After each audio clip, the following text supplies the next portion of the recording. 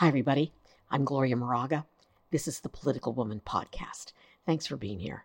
It's Monday, October 2nd, 2023. Oy vey. Is there a lot going on? I have a whole podcast written. I'm just throwing it away because time got away from me. I'm just going to do some bullet points to catch you all up on what I've been watching and what I've been doing. And then I'm going to talk about Trump and what's going on in New York today. This is such a big story, and I'm not sure people understand it. I always think that.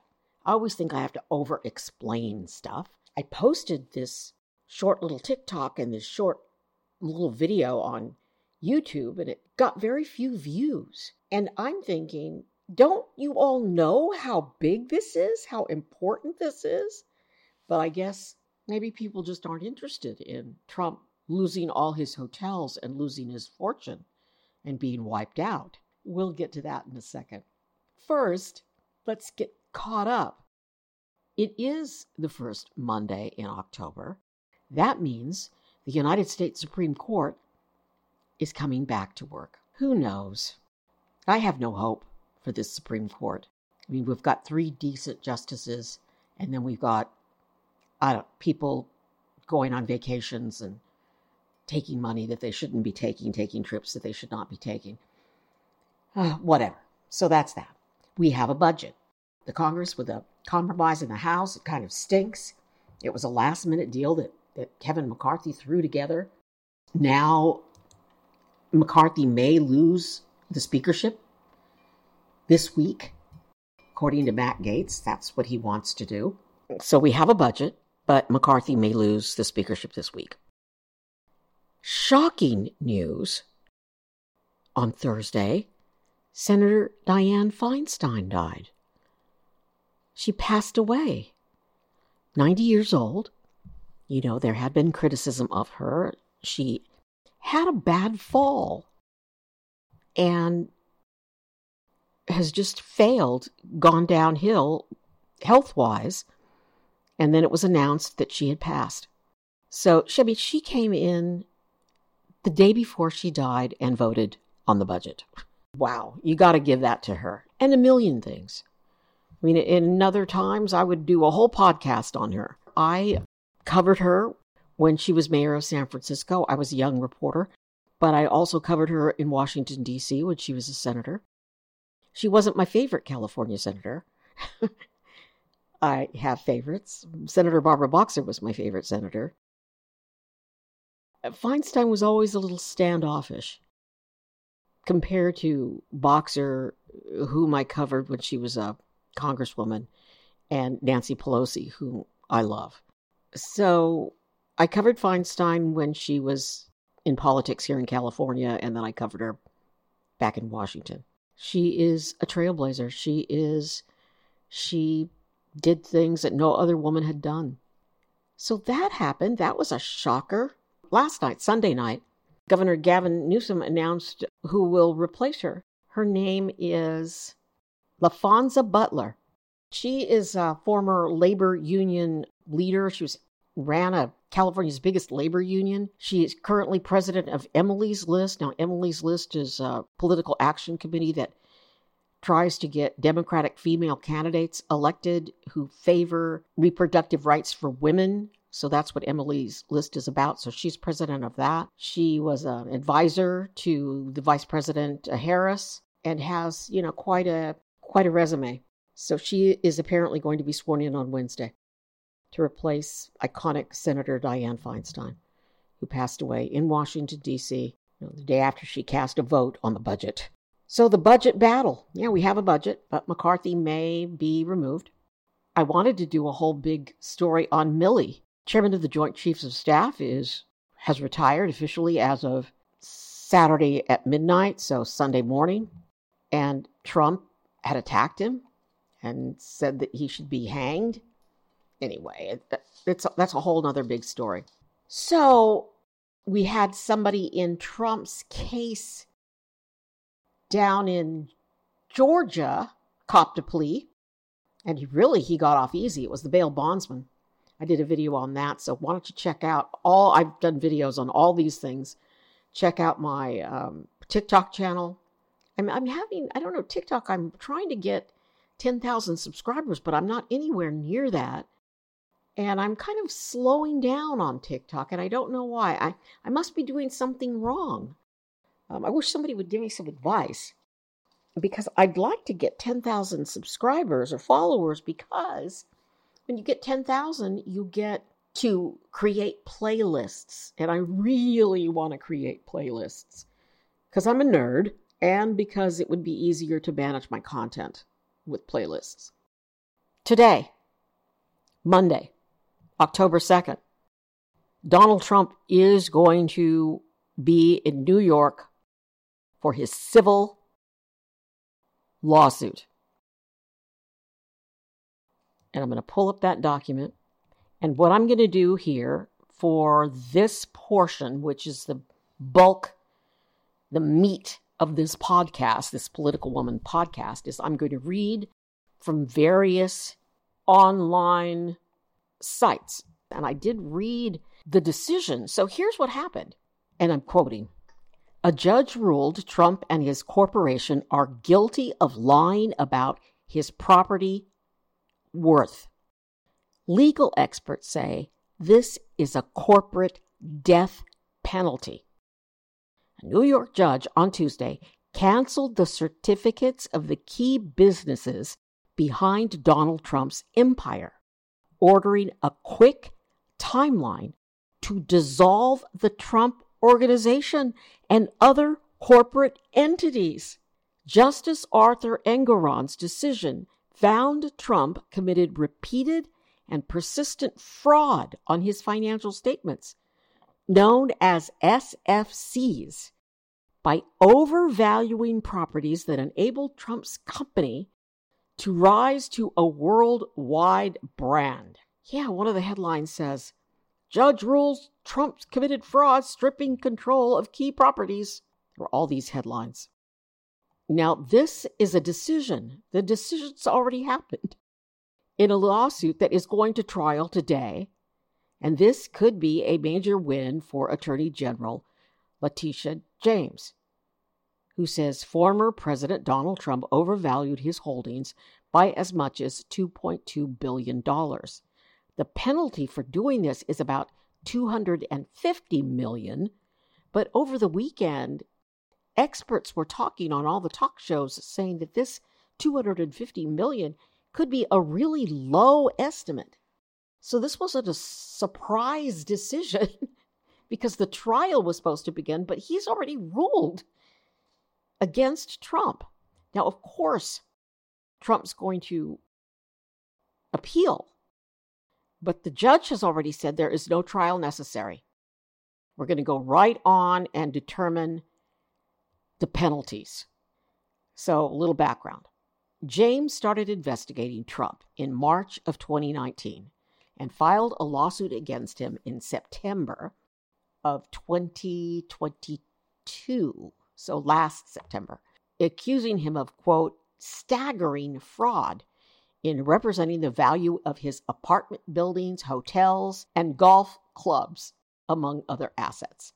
Her filings have accused Trump of using simple, duplicitous tricks to multiply the represented value of his signature properties from Trump Tower to Mar-a-Lago. Justice Engoron wrote that the annual financial statements that Mr. Trump submitted to banks and insurance companies, quote, clearly contain fraudulent valuations that defendants used in business. Now, as I said, Trump's going to appeal. Trump tried to get a postponement and not have this take place today, but that was denied. And this trial, which begins today, will only decide the penalty because the judge has already ruled against Trump. And Trump's going to be there. Here's an example that was used in the document. Trump was accused of overestimating the size of the triplex apartment in Trump Tower in which he has lived for decades, saying it was 30,000 square feet rather than about 11,000 square feet.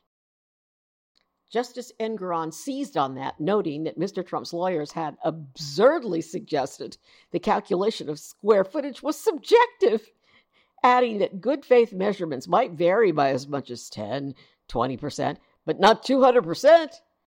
The judge wrote, quote, "A discrepancy of this order of magnitude by a real estate developer sizing up his own living space for decades can only be considered fraud." Now, the big deal here is the cancellation of business certificates. These certificates allow Mr. Trump's New York properties to operate. And this could really freeze Trump and his two sons out of even running the family business. The judge also was angry. Apparently, he was slamming his fist down on his desk or on the bench. He levied sanctions against Trump's lawyers. He fined them each $7,500, noting that he had previously warned them that the arguments they were making bordered on being frivolous and repeating that they were indefensible. All right, so then I went through all kinds of different websites to find what properties are in jeopardy. And I'll just go through the list. I'll try not to talk too much because it's getting late and I'm punchy. Okay, so this is what he could lose. The judge canceled his LLCs. So Trump Tower in Midtown Manhattan and a flagship commercial building at 40 Wall Street. His grip over his Westchester Country Golf Clubs is threatened. And I'll just go down the list. Mar-a-Lago, Florida. Among the properties mentioned in the 35-page ruling was the Trump Florida residence and club resort in Palm Beach. He wrote that while the Palm Beach County assessor had appraised Mar-a-Lago's value at between $18 million and $27.6 million, Trump had put it at between $426.5 million to $612.1 million in filings, an over-evaluation of at least 2,300%. Wow. Trump Tower Triplex. This is on the block. Trump Park Avenue, Manhattan.